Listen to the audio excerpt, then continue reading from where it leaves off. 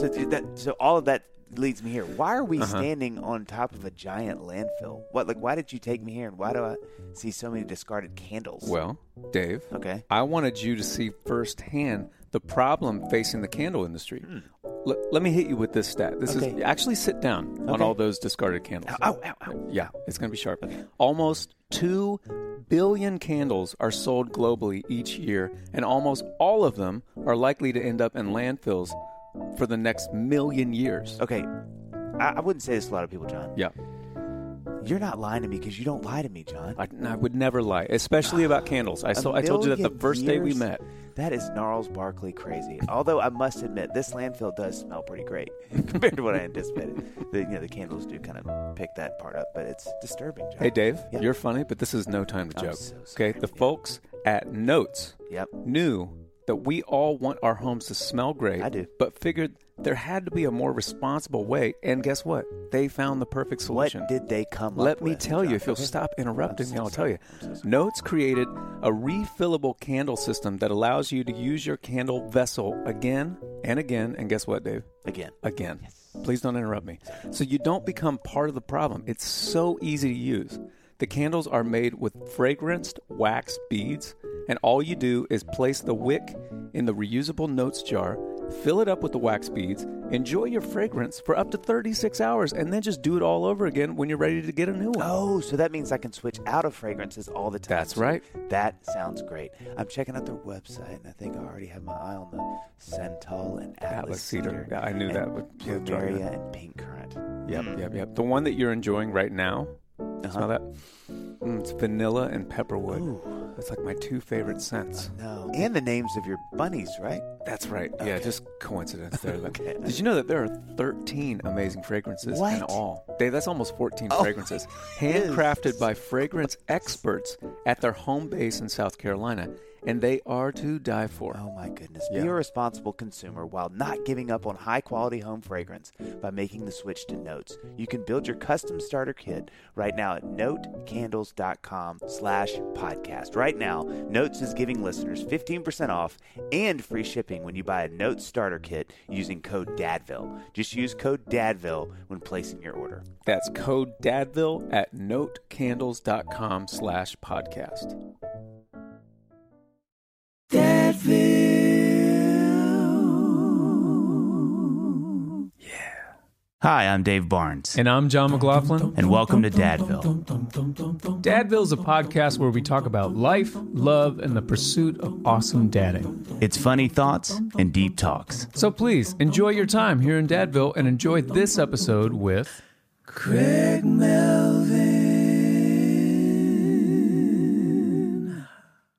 We are thrilled that you're on here. So man. We start. Thank you so much for doing this. No, thanks for we having start me. every episode with what we call the brag sheet. And Craig, I'm not going to lie to you, this one is substantial. I had to practice it. I did some push-ups and some wind sprints, so I feel ready for this. But I'm going to start because this is amazing. Okay. Craig was elected the first African-American president of Key Club International in 1996, one of the youngest to ever receive an Associated Press Award. Received a Bachelor of Arts degree in government from Wofford. Get in, Wofford. Look at you. Started I always forget your Southern boy. Started at WIS TV in Columbia, South Carolina, where I was born. Is that kismet? I don't know, but we'll get back. While still in high school, and worked there from 95 to 97. Returned to WIS after college in July 2001 as a photographer, producer, before moving up to anchor in the newscast because they saw that face and they said, we are wasting this gift. Okay, wrong side of the camera. Won an Emmy in 2000. Yeah, that's right. Won an Emmy in 2006. Named Best Anchor in 2007 by the South Carolina Broadcast Association. 2008, he joined WRC TV in DC to anchor the weekend evening newscasts. In 2011, he started at MSNBC as a daytime anchor. While there, he has covered, this is crazy, by the way, Republican and Democratic national conventions, Sandy Hook, more tornado, Asia Air Flight, the airline's 214 crash, Greg Zimmerman trial, Freddie Gray Summer Olympics in Rio. Married former sports anchor Lindsay. Boy, that sounds like speaking in tongues. Last name Zarniak. Yes. In 2011, they have 2 kids, Dell and Sybil. Come on, kids, man. Grown boy. Succeeded Jose Diaz-Balart, as the host of MSNBC Reports, became the weekday news anchor on Today in September 2018. And this is so cool. We can't wait to talk about this. In 2021, released his book, Pops, Learning to Be a Son and a Father. Wow. This is your life. That was a lot. Right? Look at you. So we'd love to ask this after you hear that. Like, how do you feel hearing all that about, I mean, maybe you get up every morning to sort of refresh that to see how you're doing. No, I feel like I'm getting old because you start hearing some of the years and you're like, oh wow, I guess that was 13 years ago. Oh yeah, I guess that. No, no, I don't. I try not to read that too often or listen to it too often because you want to stay hungry. You want to stay hungry, not think think too much about what you've done. Think a little bit more about what you want to do. When I was thinking about questions that I want to ask you, and I have a list, but the first thing that I wrote down was, we talk about the 24/7 news cycle all the time, and like we're walking around with the internet in our pocket all the time, and I often, especially the last couple of years, I get overwhelmed with it. And I have the luxury of just shutting this thing off, right? Turning the TV off, coming back here to my little studio, and I can just hole up, and I can just say like, it's too much, it's overwhelming. I don't know what to do about X, Y, and Z. I'm just going to shut it down for a few days. And I'm like, Craig can't do that. You're the one, giving us the news every day. How do you deal with that? To be frank with you, John, I was doing reasonably well with it before the pandemic, and I think like a lot of folks, that changed me in terms of a lot of folks were holed up in their houses or wherever they were. I was still going into the studio every day, so I got to my perspective was a bit more unique. And then the pandemic starts, and then the murder of George Floyd happened. So then I find myself in Minneapolis and Houston and in the middle of protests and sometimes riots. And I became a bit anxious. I for the first time in my career, honestly, because there was so much. If you think back to where we were more than 2 years ago, there was so much about the virus we didn't know. I mean, everyone's wiping down their groceries and wearing gloves and afraid to leave the house. And, I remember early on, I would go into the studio and I would come back and I would take all my clothes off and leave them in the garage before this is, the first 2 weeks of the virus when we didn't really know much. And so people were freaked out. I was freaked out. And so, as it went on, like most things, we sort of grew accustomed to it. But no, the 24-hour news cycle, I tell people all the time, it's like tequila and bourbon. You gotta take your news in moderation. You can indulge too much, and it rewires you. Yeah. When you think I'm watch this amazing. I don't want to impress you with our questions here, but there's going to be. You guys are pretty good at this. This is good. Thank you. Listen. This is just the beginning. Okay. Oh, great. No, but I think as you talk about these places you've been, and obviously so many people that you've interviewed, from athletes to politicians to everyday man to these crazy scenarios where you're walking into a situation like you said with George Floyd, where it's very heated. There's a lot of things that are going on.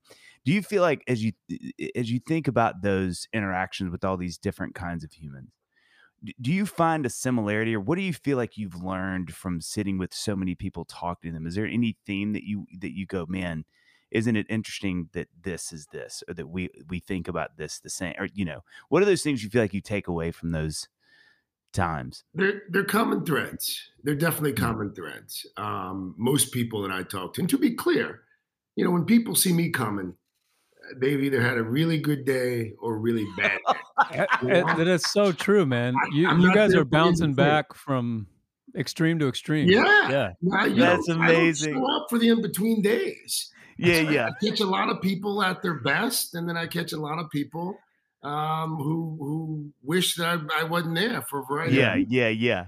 But one of the things I continue to find is, especially if you have kids, people really always want the best for their children. You know, if their kids are happy or healthy, then they're usually okay. That's always the number one concern for anyone who has children. And the other thing, people, again, you know, this doesn't always get the attention that it deserves. People, by and large, are good-hearted people. Like people are not. There is far more good than evil in the world. The evil gets more attention.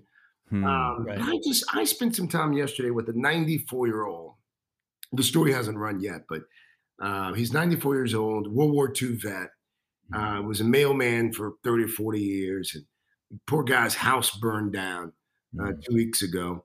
And he had made friends with this young lady that lives across the street, 22-year-old college student. And they become friends. And the friendship really takes off at the start of the pandemic because she's quarantined. And at his age, he's kind of afraid to go out. And so they go on these walks and they really become friends. And so the house burns down. And this 22-year-old decides, you know what, I'm going to start a GoFundMe page for my friend across the street. And it raised like $200,000 in 2 weeks. And those stories are not the kinds of stories that get the clicks on Twitter or Facebook, wherever, you know. But there's a lot of good. There's a lot of good. The problem is, or one of the problems is, the good doesn't sell as well as the bad. That continues to be the bane of my existence professionally. I was going to say, I mean, do you feel like you get to speak to that? I mean, obviously you do, but how much can you speak to that? Because, I mean, at some point, it's just what works is always going to be what you push, you know? Yeah. I mean, I had a news director years ago who used to say, you know, you can't just give them broccoli. You got to give them some ice cream too. And them being the audience, by the way, the news. It's true of kids too, though. Yeah, it's true. It's true. So you got to keep the audience regular. That's right. Literally and physically. Right. No, but gastronomically. I mean, you know, it's a struggle every day for us at the Today Show. When I did my cable show, it was a struggle because, you know, I mean, obviously if a country has invaded another country and they're slaughtering people in the streets, then you got to cover that. That's news. But you can't do a full hour on it and expect the audience to stick around and be fully engaged. So one of the things I've always enjoyed about Today's Show, especially, is you get a mix. I mean, you get the news that you need. You get some music. You get some cooking segments. You get some shopping segments. It's a hodgepodge. But I tell folks all the time, you know, people frequently complain about the news. And these are my favorite people. By the way, this particular group that I'm about to mention, they're my favorite. People who will complain about a colleague or a competitor, and they'll complain, they'll go on and on about how much they hate this person. And then they'll say, well, you know, I was watching him the other night, and, you know, he said, I said, why do you hate watch people? If you really don't like someone, if you don't like someone, don't watch them. Don't read them. Don't watch and read and then tweet about how much you hate them. Like all you're doing is helping them feed their family. Like that's right. We live. I mean, you know, if someone stops watching me, guess what? I'm not doing podcasts. I don't have the electric blinds anymore. You know, like we're moving back in with my parents and my wife's parents. It's very bizarre, and it's especially true. It's especially true with like political commentators on the right and the left. People will just it's the strangest thing to me. It really is. If you think about it objectively, it's quite the bizarre phenomenon. Like there's certain genres of music you probably don't like. You don't listen to them. That's true. That's true. That's a great parallel that we don't participate in. It's like with the music, I would never listen to some screamo band. Like, no disrespect to the screamo listeners right now, but that's a huge demo. But it's not my thing. But it's like with like news or something like that, we're almost obsessed with being agitated. You know, we live. A lot of folks. I shouldn't generalize. A lot of folks do live in a constant state of aggravation and annoyance. Right. And they do it to themselves. It really is. I've had to have conversations with friends and family members, especially over the last 2.5 years. And I, this is my bread and butter, but I've said, you gotta unplug. Like you can't. Yeah. My father-in-law, and my mother-in-law in the past have they'll shoot me a text and they'll say, "Can you believe what such and such said on TV tonight or last night?" I'm like, "It's 8:30. I'm putting your grandchildren down. Like, I can't. I missed it. I'm sorry.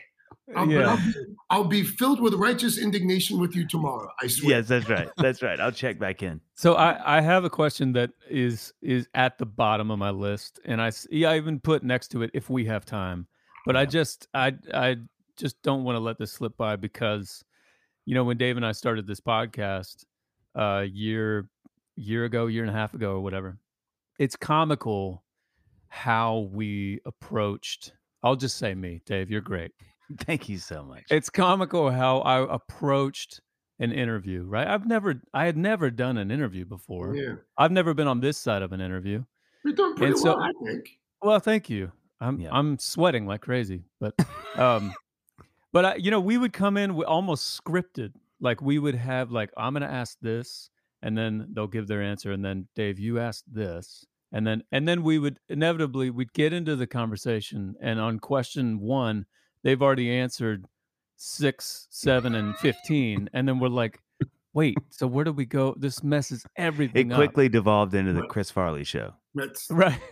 I'm always reminded of that Mike Tyson quote where everybody's got a plan until they get punched in the face. Oh, yeah. Right. So what are the things that you have learned from the zillions of interviews that you have done that it's distilled down to these kind of tactics? How do you're constantly navigating that? The shorter the question, the better. Oh, I like that you said that after I asked my 5-minute question right there. It's different for podcasts, I think. I think the audience teach us, Craig. Teach us. No. I think this audience likes the back and the forth and the long questions and the long answers. Right. Short questions.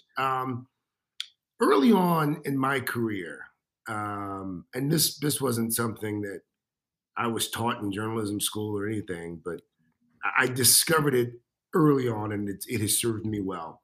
A lot of folks feel compelled to interrupt silence. And if you're having a conversation, if you've asked a tough question and the subject answers said question and you're not satisfied with that answer, instead of pressing them, sometimes you can just sit there and nod. And you'd be surprised how often the other person feels compelled to further explain what they've just said. It's human nature, actually. And during the explanation after the initial answer, that's oftentimes when you get your best stuff. Another interview technique, this was taught years ago by a consultant.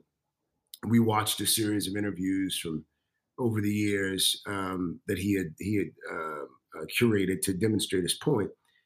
Typically, and there are exceptions, the most important things that people say, whether it's in an interview or a conversation, the most important things are either at the beginning of a thought or the end of a thought.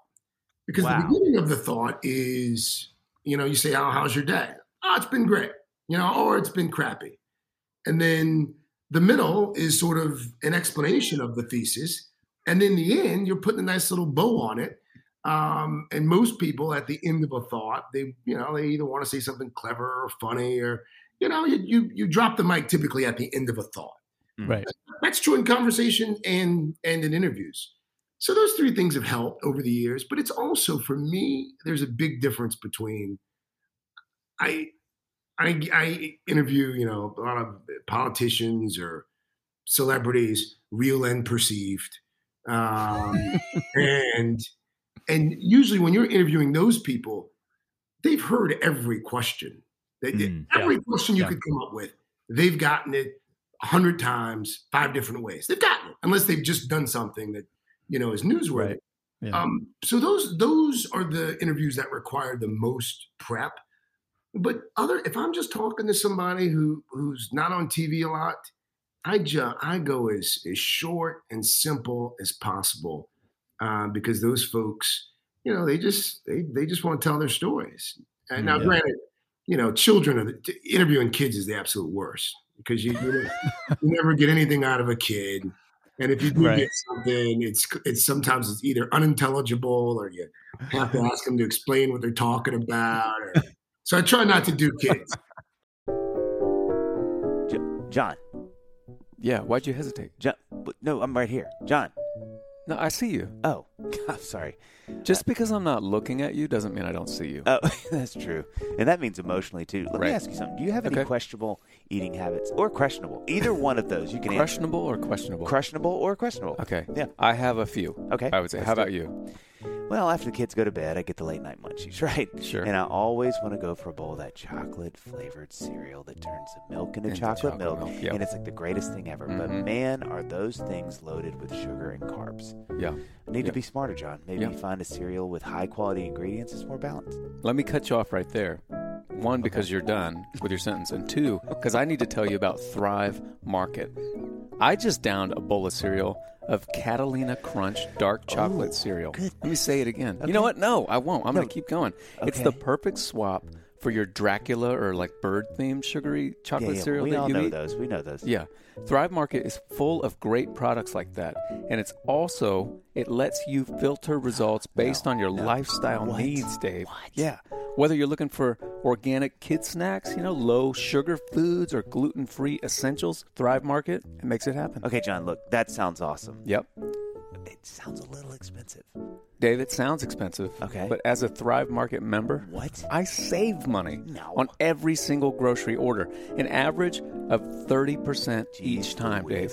I'll say that again. Okay. You know what? No, I'm going to keep going. Okay. They also have a deals page that changes daily. In fact, today, I saved over 40%. Don't say save That's almost catch 45%. Don't say save catch Save catch wild pink salmon. You know what? I'll say it again. No, I'm not going to say it again. And Sprague, am I pronouncing that correctly? I don't even know. I'm just so excited, John. Organic lentils and vegetable soup. I saved 40%, Dave. It could be Sprague or Spragwa, and that's for the people who know, okay?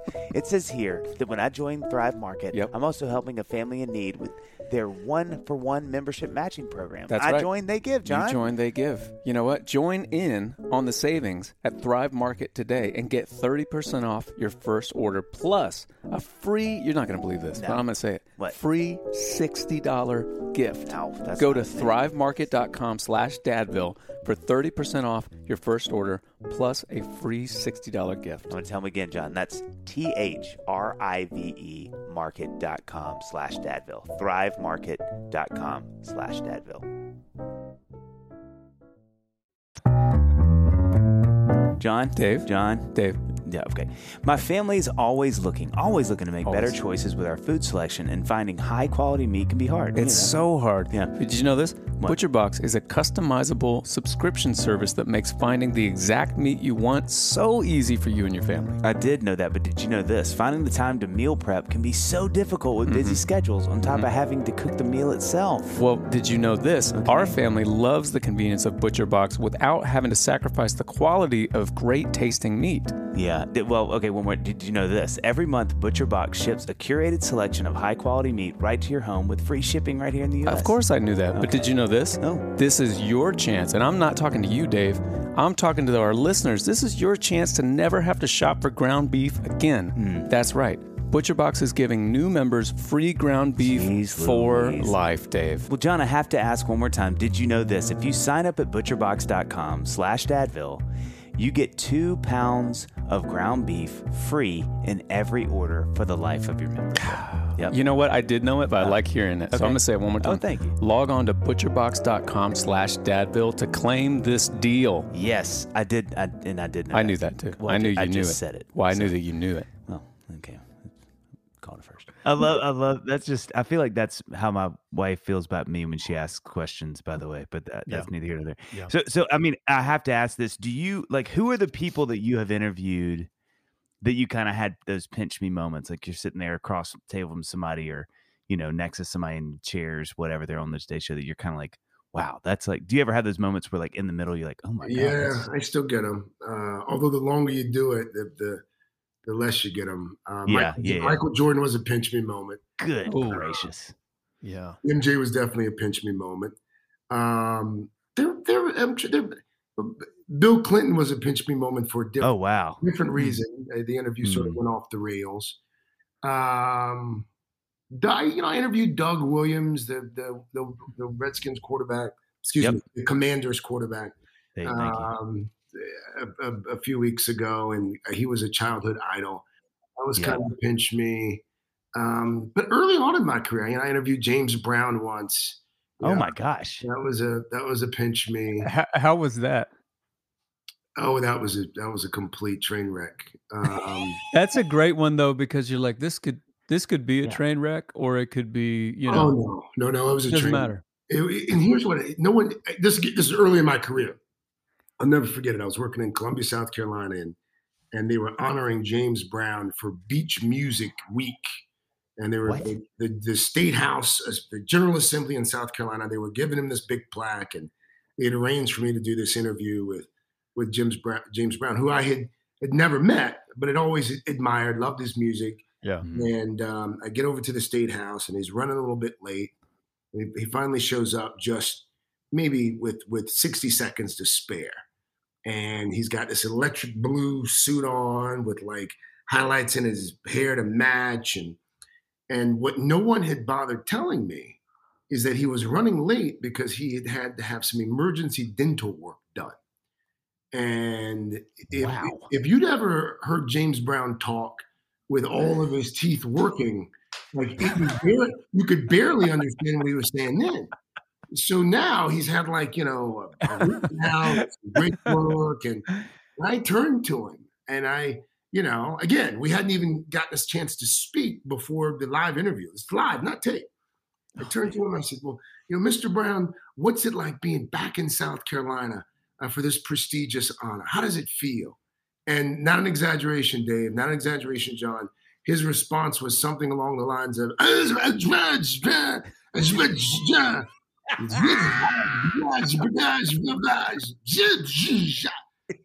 I'm like, oh my God. Is the Godfather having a stroke? But what was even more bizarre is he didn't realize that no one could understand what he was saying. He was looking at me like he was making complete sense. And the producer's in my ear. Craig, what's wrong? Craig, what's going on? You got it. And he's going on and on. And so, after like 90 seconds of that, I'm like, oh, Mr. Brown will let you get inside. Thank you so much. It sounds like the combination of James Brown, the Tasmanian Devil. No, it was bad. But again, I'll never forget the interview. Oh my gosh. That's so great. I love too that he was looking at you like there's an obvious follow-up question to what I just said. Don't you find that fascinating? He's like, I'm giving you a softball here. Now you say, tell us more. I have often wondered, like, if someone could go back and look at it and translate, and be like, here's actually what he said, because it may have been profound. Like his intro, the guy that introduces him on stage. He's like, no, I'll get you the transcript later. We have people for that. One of the things that's so fascinating about your life is that you and Lindsay are both anchors. Like this is, maybe that's common in your world. I don't know. I can't think of people I know that do that, or even like people at your and sort of your celestial place of doing it. I can't imagine what that's like as a married couple. Like, do you I was thinking as you were saying, like the things you've learned, do you find yourself employing some of those tactics with her where you're every question is really short? It's like two counselors or therapists being married. Right. It's like, don't do the thing. Don't do that. Don't do that. And also your poor kids. You just double down on them. Oh, they have no chance. But here's something else that I do at home that she doesn't always catch on to. Sometimes, and especially we've been married for a decade, she's heard all of my stories. I've heard all of her stories. Yeah. So at some point, you just kind of tune each other out. You're on autopilot. And years ago, I won't tell you who taught me this technique because they still use it on television. But sometimes if you're in a live interview and you've asked everything, like it's just not going well, you've got to fill time. Sometimes if you just repeat precisely what they just said, again, you can get them to like explain it more, or they feel compelled to try to get you to understand it. So, sometimes Lindsay will I'll get home from work and we're doing something with the kids, and she's telling me about her day, and she's like, "Oh, you won't believe what Jennifer said, blah blah blah," and then she'll get to the end of the thought and she'll stop, and I haven't heard a thing she said, but I'll say, "Jennifer said what? What did Jennifer say?" And then she reads out and then she'll go on for another 2 or 3 minutes about and Jennifer. she's like, I know. Yeah, right. Right? So that's genius. That's genius. I'm writing that down. You can't use it too often, though.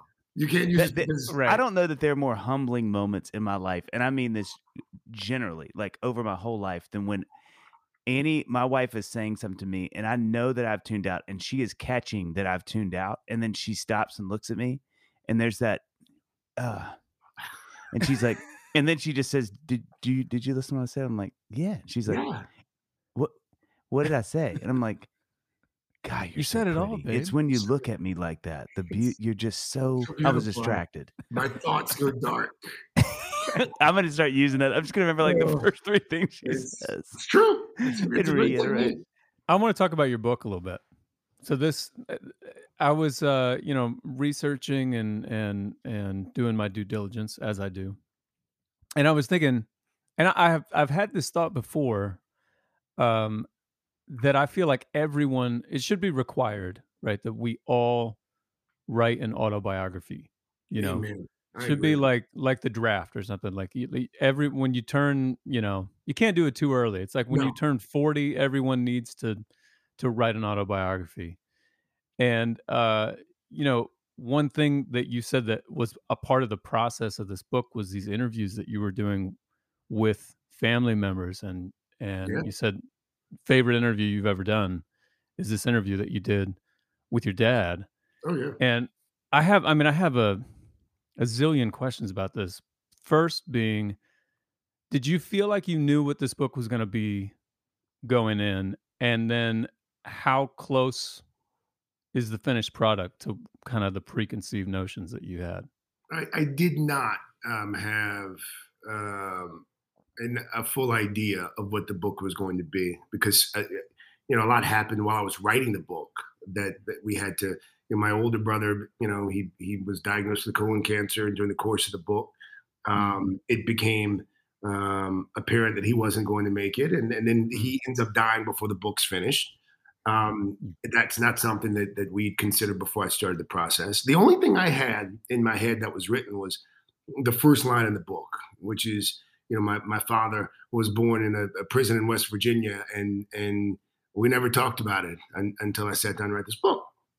Mm-hmm. That was it for me. And it was, a publisher had sort of been after me to write a book about fatherhood and just sort of a collection of thoughts from other dads on fatherhood. And that's not a book I would want to read. And I think it's kind of even been done before. It sounded boring to me. Mm-hmm. And when the pandemic hit, they called back and they were like, well, are you interested in writing a book at all? I was like, well, yeah, like everyone, I've got a little bit more free time these days. But I don't really know what to write about. And me and the book agent started talking, and he said, well, tell me about your dad. And I told him about how complicated our relationship had been for most of my life, and how we got him into rehab, and how he was born in this prison. And after, me going on and on for about 5 or 10 minutes, he interrupts. He's like, well, Craig, I got to be honest with you. I think you got a book in there. I was like, no, that's not a book. And I sat down and I put pen to paper for a week or so. And then it became somewhat obvious after a few days that there might be something in there, not for me, but for my dad and for other families out there who have people in their lives that they care about who have struggled or are struggling mightily with addiction. And what I didn't fully appreciate, John and Dave, I wrote this book. I started hearing from people came out of the woodworks, people who were either addicts themselves or lost someone to addiction or had someone in their circle that they loved, that they wanted to figure out how to reach and talk to. A buddy of mine here in town where I live, he had gone off the rails. He lost his wife, he lost his kids, he lost his job, he ended up in jail. And we finally, we get together for coffee after all that's gone down. He's like, I read your book, and he said, man, I wish you'd written it sooner. Maybe it could have helped save me. And this is a guy that I'd known for years, and I didn't know what he was struggling with. So I not to sound whatever, but a lot of folks write books as vanity projects or make a few bucks or to raise their profile. I wrote the book to help people, and I also wrote the book. My dad's in his 70s, and I wanted him to know that not only was all forgiven, but I loved him deeply, and I cared about him deeply, and I thought that his story could help others. And what a tribute it would be for a guy who spent the better part of his life not thinking he was worthy enough to have part of his legacy be what it has become. So it's of the things I've done in my life, it is one of the things I've been proudest of. Hey, Dave. John. Whoa. Yeah. Okay. I was ready. Listen, can I say something? It's on my mind. We're recording, so I'd hope you would. Yeah. Look, waiting for paychecks can be stressful, especially when life can be so expensive. Listen, Chime gives you the option to receive your paycheck up to 2 days earlier with direct deposit. That's up to 2 more days to save, pay bills, and generally feel good about your money situation. Listen, you've been scoping that pack of gum for 2 days. Guess what you can get now? What? A lots of packs of gum. Okay, I love a lots of packs. But let's of not gum. get lost there. Okay. Chime is more than just getting paid early. Okay, it's also an award-winning mobile app, checking account, debit card, and optional savings account. So what are you waiting for, people? Hopefully not your paycheck. Nope. Get started with Chime today. Applying for a free account takes less than 2 minutes. Get started at chime.com/dadville. That's chime.com/dadville. Banking services and debit card provided by the Bancorp Bank or Stride Bank NA, members FDIC. Early access to direct deposit funds depends on payer. I can't imagine how sensitive that is, though. Is that something as you're sitting down and your agent, I mean, I'm laughing because, you're like, oh, I'm telling him how my dad was born in a prison and now he had died. I'm like, yeah, just that sentence. That guy's like, surely, yeah, no, I mean, maybe you got to book in. Like, just that sentence is like, I'm already, like, if that's the first shot of the trailer, like, I'm already leaning. But is that something that did you kind of sit with your dad and go, hey, like, these people are saying this could be really great. Obviously, it's going to be about you. And I mean, how do you deal with something that would feel that sensitive, Well, I called him up, after I talked to this guy, and I said, Pops, there's some folks that think that your story might do some good. Would you be interested in being a subject for a book? And he's like, well, yeah, if you want to write a book, sure, I'll help you with your book. It's like, no, Pops, the book would essentially be about you. It's like, about me. He's like, I'm not sure anybody's going to read that book. I said, no, I think, if we tell the whole story, you'd be surprised. I said, the only catch is I'm going to have to ask a bunch of questions. Some of them will be uncomfortable, and you'll have to answer them honestly. Wow. And the conversation may have lasted five, maybe 10 minutes. And he was like, yeah, sure. And because we were in the thick of the pandemic, he couldn't come up. I couldn't go down and do it in person. So I would go down to my basement and turn the recorder on, and we would just like this actually, and we would just have these conversations. And I had questions that I'd written down. But most of the conversation was he'd say something, and I would say, well, that's actually not how I remember it. Right. And then there would be some clarification, or, a lot of it was just him telling stories that I hadn't heard. Part of it, Mm. I think, was because I wasn't old enough at the time to hear some of these stories. Yeah. Um, but it was also, and it took me probably about. Let me put my window down here. I like to let fresh air come into the office. It took me about 2 hours to realize that this was just as cathartic for him as it was for me. Yeah. Oh, yeah. He wanted to explain his life, and Yeah. it was just interesting how it was always interesting how 2 people or 3 people or 4 people how the same thing can happen and everyone views it differently. Right. Yeah. Yeah. And the older you get, I Mm. think oftentimes the more hardened your viewpoint becomes. So the way I saw some things in my childhood, when I asked my dad about them, he's like, "No, it's actually not how I saw it at all. That's not how, or that's not what I was thinking at the time. Here's what I was thinking."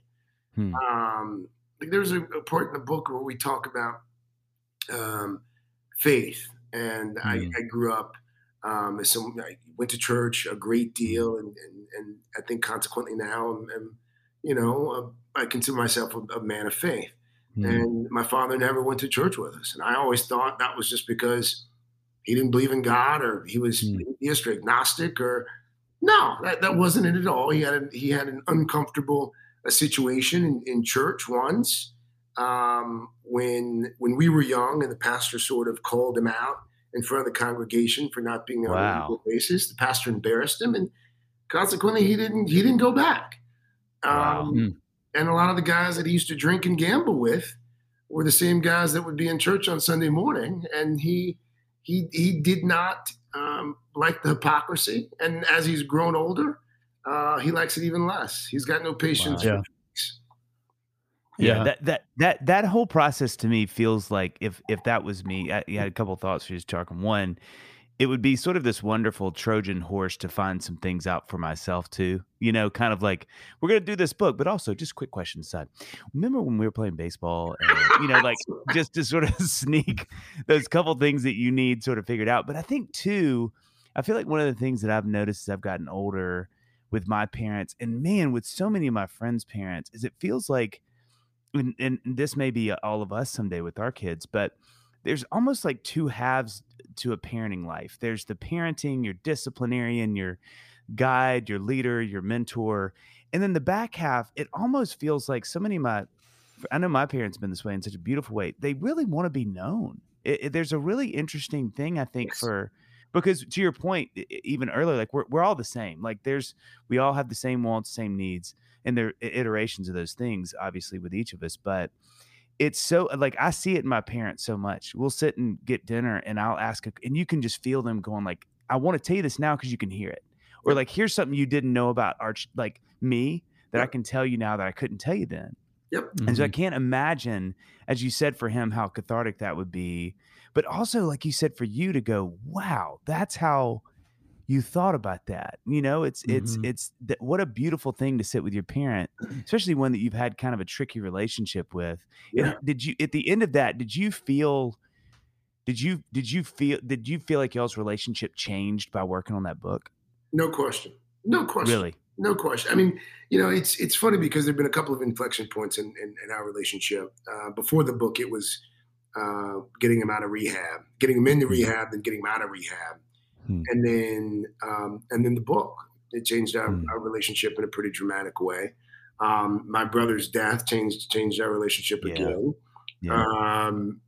But yeah, I was talking to him 2 days ago, because like a lot of folks, he's been a little reluctant to travel because of the pandemic. And I finally said to him, I was like, "Pops, things are okay now. Like you guys can come back up here, and blah, it's not on, or we're going to come down there, but you need to get back out there and not be such a hermit." And he came around toward the end of the conversation. But now we have conversations that we could have never had 10 years ago. I mean, one thing that has become quite comical to me is he'll occasionally have the audacity to either question or ridicule a parenting technique that I've employed. Well, I feel, you guys are really kind of hard on him, like my son. Well, it sounds like you just raised your voice. I don't know why are you raising your voice? I've said to him a couple of times. It's like, I gotta be honest with you, Pops. Maybe you've got early onset, but you forgot. If Child Protective Services had been around, like when I was a kid, you would have been in prison. Okay, like there's no, but like as he gets older, it's just it really is. It's weird, and he asks questions of my children. Like he asks their opinions or like how they feel about certain things. We went like 16 years without him. He could have cared less about any of our thoughts. His thoughts were our thoughts. Yeah. And so it's interesting because it's your father worked for the Postal Service, right? Like the night shift, right? So he's working 40 years. Yeah. He's working all night and then sleeping all day. And he's battling with alcohol all the while.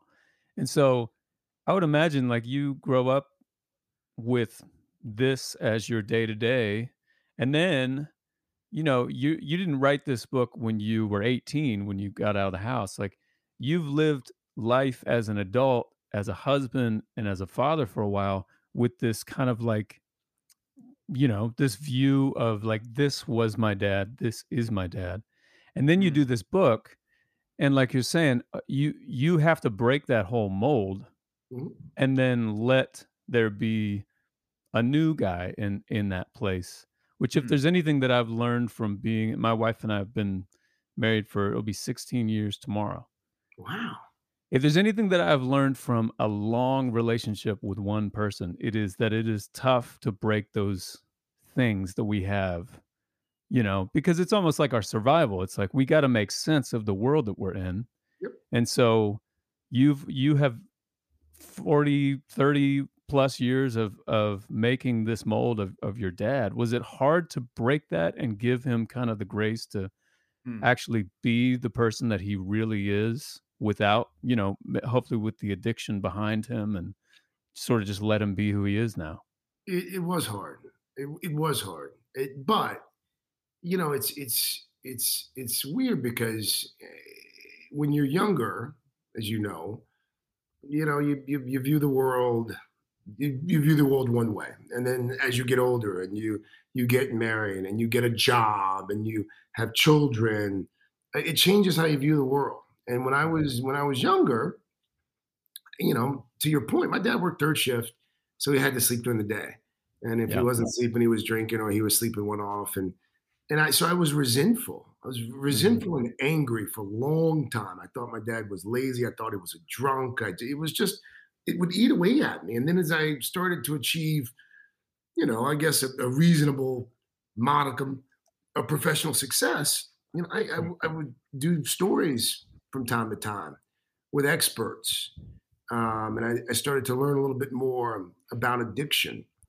And so as I got older, I came to understand that my dad was sick, and he was sick in the same sort of way that a diabetic is sick, or or someone afflicted with cancer. Like addiction is an illness. And fortunately, I think as a society, we have come to view it more as a disease and a sickness than just 15 years ago, when we primarily viewed it as weakness. Right. So my view on addiction changed, which then helped inform sort of a different view of my father. And then when I had kids, when you're younger, not to whatever, you work because you find something you love and you can pursue your passion, blah, blah, blah, which is all great. And everyone should be happy at work, rah, rah, rah. And you get to a point when you got people dependent on you and you got to provide, you start to look through a different lens. The aperture changes, if you will. So then all of a sudden I start thinking, God, you know what? Yeah. You work third shift because you make a few more bucks working third shift. And you work holidays because you got time and a half for holidays. And that's what in the book he talks about that. He talked about because for a long time I was like, oh, Dad didn't want to be around us. No, that wasn't it. Right. Dad needed to work. He didn't have a college degree. When he wasn't working, he wasn't making money. And so when you know that, it changes not just how I view my father. It changed how I view lots of other situations. We have become, I think, we are a nation of adjudicators. Like everyone's got an opinion. Everyone's this person's right. This person's wrong. This is how it should be done. Your team Will, your team Chris. Like it's like there's no. It's all black. It's all white. And the longer I do it, whether it's professionally or just living life, it ain't all black and white. In fact, 90% of it's gray. And it's comical to me to a certain extent that for whatever, and I know why we've become this way, I think, but everyone now, it's just, everyone's got the right answer. And no one's got the right answer because there aren't always right answers. John. Dave? Yeah. Yes. Sorry. I got so confused. Yes. Yeah. No, you're right. Okay. Listen, I've just felt so compelled to tell you this lately. Tell me. Finally, we have a minute. Glasses can be a great way to express yourself in an accessory form. Do you feel that way? Oh, if I've said it once, I've said it 1,000 times. Okay. And it's easy to change things up, with new styles. That was actually my senior quote, and it's Dave Barnes. It's so easy to change a new style. I've heard that a million times. I've thought it 100 million times. But here's the thing: with Pair Eyewear, base frames start at just $60, including prescription lenses. Including prescription? Yep, That's insane. They're in there. They're in there. On top of the great prices, there are hundreds of top frame designs to match whichever base frame you choose. You can just swap them out. And John, for every pair purchased, Pair provides glasses and vision care for children around the world so you can feel even better about your purchase. That's amazing. Yeah. Get glasses as unique as you are, people. One pair, infinite styles, starting at just $60. Go to paireyewear.com/Dadville for 15% off your first purchase. That's 15% off at paireyewear.com/Dadville. That do you feel like one of the things that I think is so beautiful about that story is that, as I get older, one of the things that I think all of us share that is the same is we really want to know our parents. Like we the people who have been really hurt by them, they, you draw lines and you need separation. Sometimes people just have really terrible parents, but I think our true north is always a relationship. Like we just want that. It's like you can be 150 and you're still going to be like, gosh, I wish I'd known, my dad had been better. We could have been friends. What's so cool about your story, and it's so salvific. Sure. It's a public school education, y'all. Wow.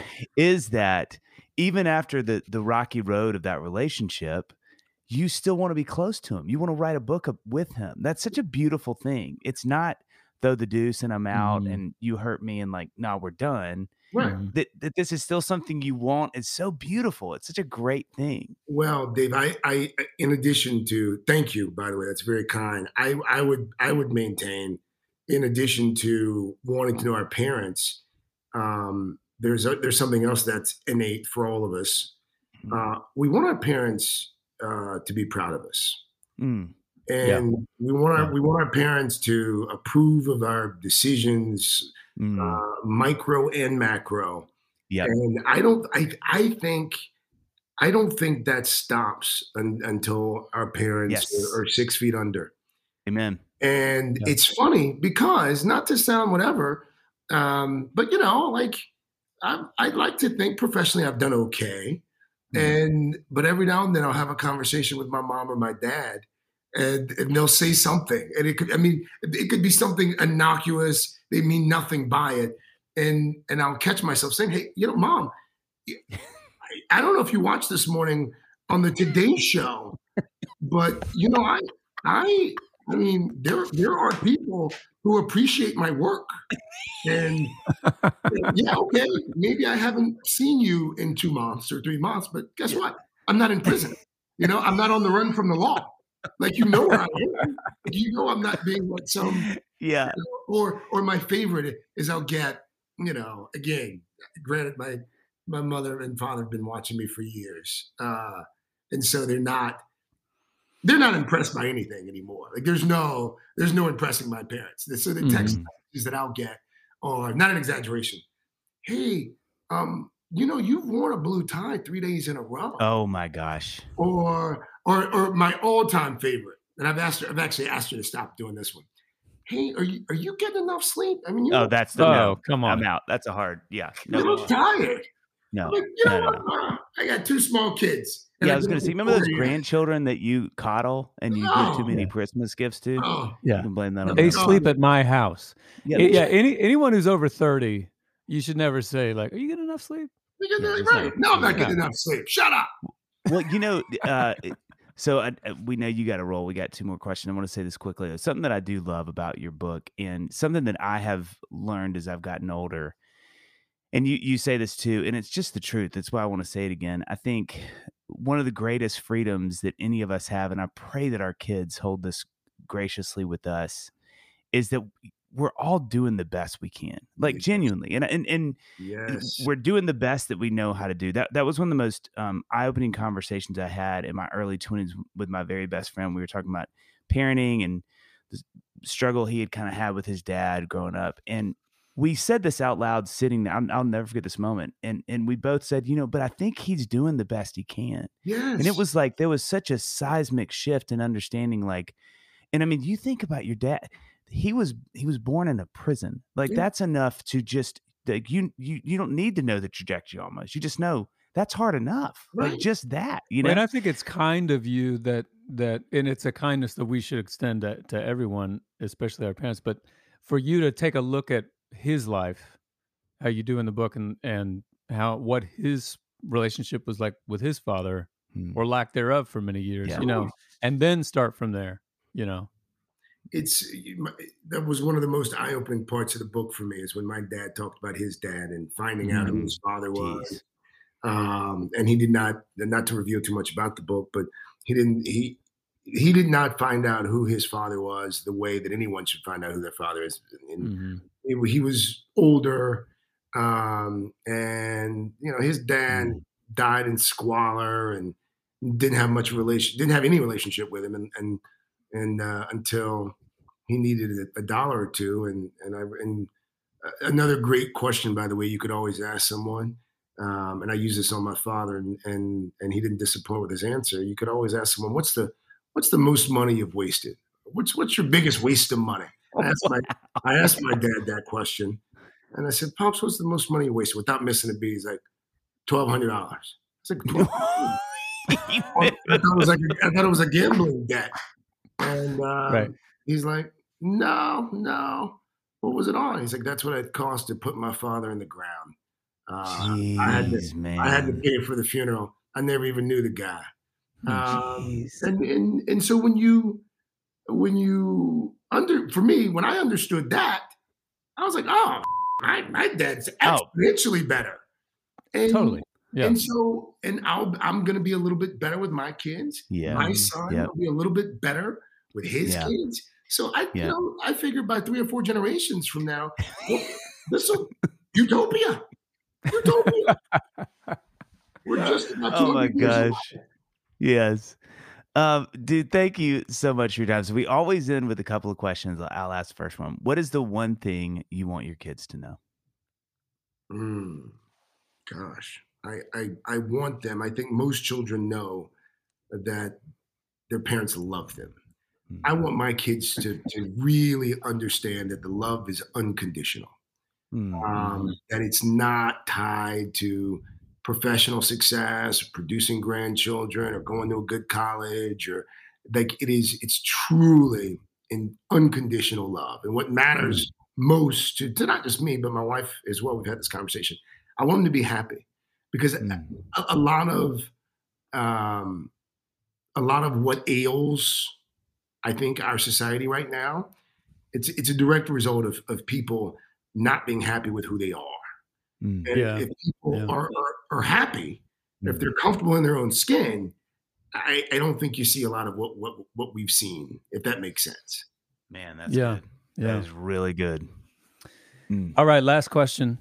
Many, many, many, many years from now, you have died, right? Dale has forked up the $1,200.